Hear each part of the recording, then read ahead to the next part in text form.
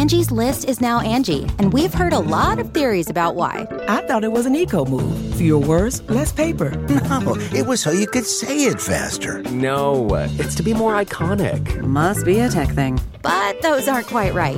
It's because now you can compare upfront prices, book a service instantly, and even get your project handled from start to finish. Sounds easy. It is, and it makes us so much more than just a list. Get started at Angie.com. That's ANGI, or download the app today.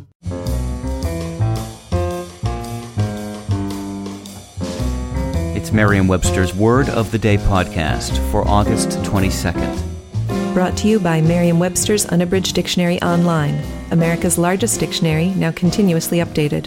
Learn more at merriam-websterunabridged.com. Today's word is netiquette, spelled Netiquette.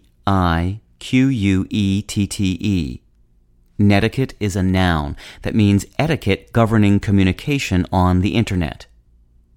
Here's a word used in a sentence by John D. Farmer from the Richmond Times-Dispatch. It's good netiquette to link to the article from which you borrow and to name your source. When the first computer networks were being developed in the 1950s and 60s, few people could have predicted the extent to which the internet would revolutionize our culture and our language. These days, you don't have to be a computernik, a computer expert or enthusiast, or a mouse potato, someone who spends a great deal of time using a computer, to be familiar with words like blog, download, or the verb Google. And even computer phobes are likely to know that in modern jargon, a mouse isn't necessarily a small furry rodent, and the newest virus may be more of a threat to your computer than your health.